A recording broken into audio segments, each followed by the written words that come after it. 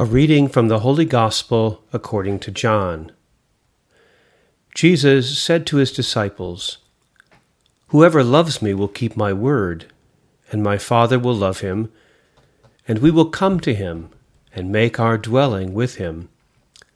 Whoever does not love me does not keep my words. Yet the word you hear is not mine, but that of the Father who sent me. I have told you this while I'm with you. The Advocate, the Holy Spirit, whom the Father will send in my name, will teach you everything and remind you of all that I have told you. Peace I leave with you, my peace I give to you. Not as the world gives do I give it to you. Do not let your hearts be troubled or afraid.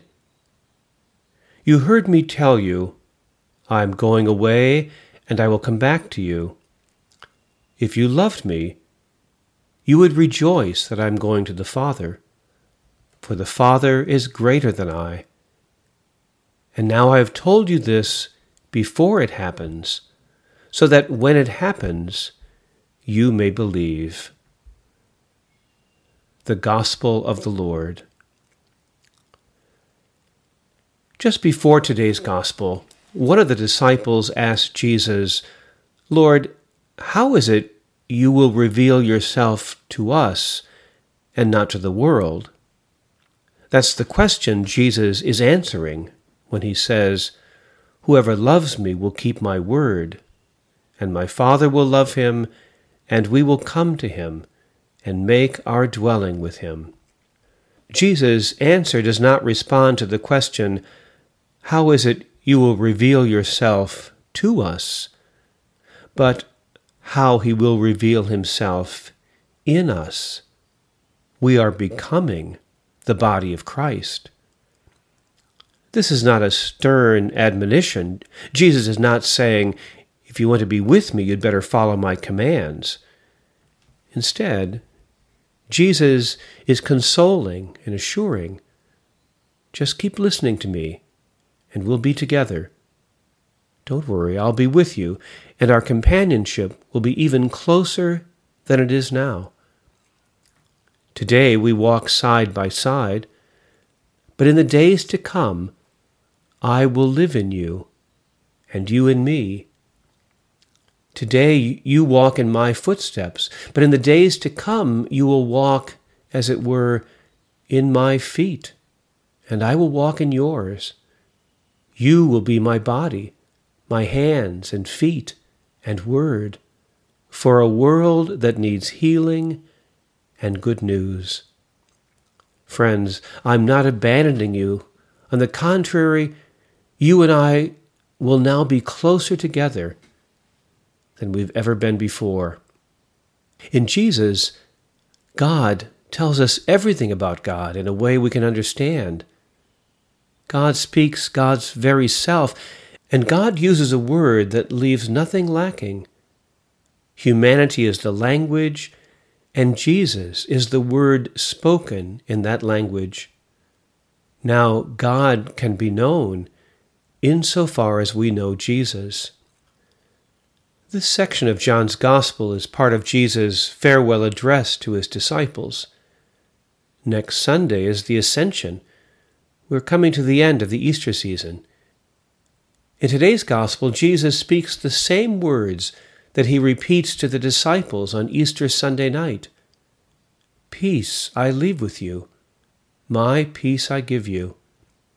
Jesus does not give peace the way the world gives peace. The world gives peace by throwing someone out.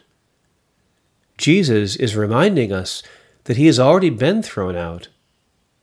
So do not let your hearts be troubled or afraid. Jesus does not leave us a written text. Although we consider ourselves, like the other Abrahamic religions, as people of the book, we believe that the fullness of divine revelation comes not in a text, but in a person.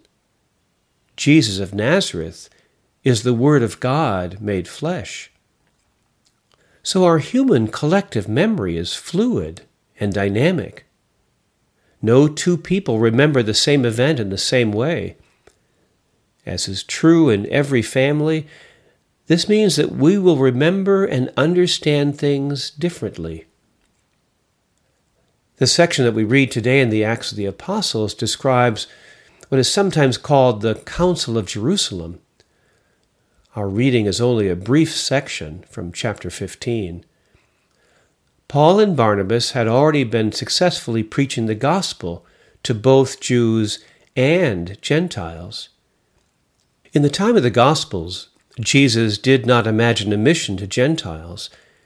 In Matthew 10, 5-6, Jesus said, "Go nowhere among the Gentiles, but go rather to the lost sheep of the house of Israel." But now, in the time of the church, there's a new understanding.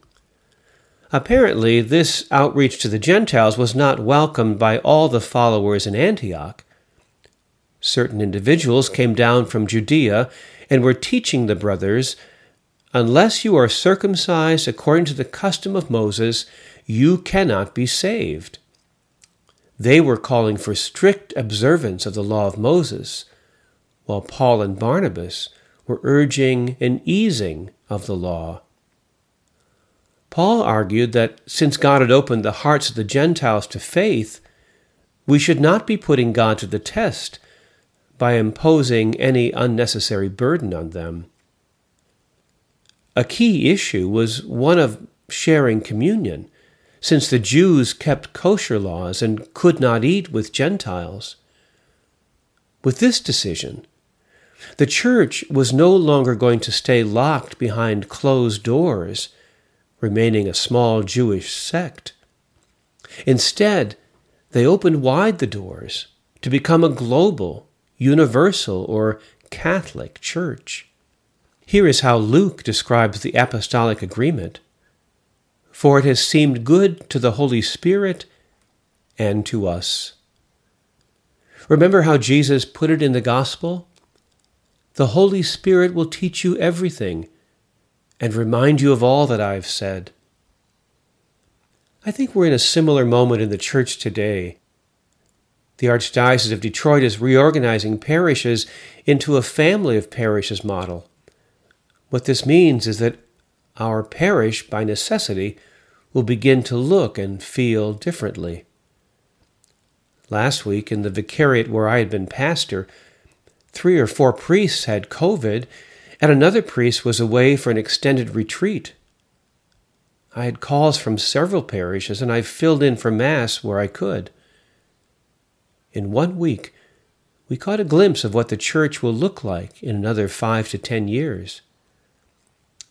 Just as the Spirit led the early church to discover new ways of being church, the Spirit continues to guide the church today.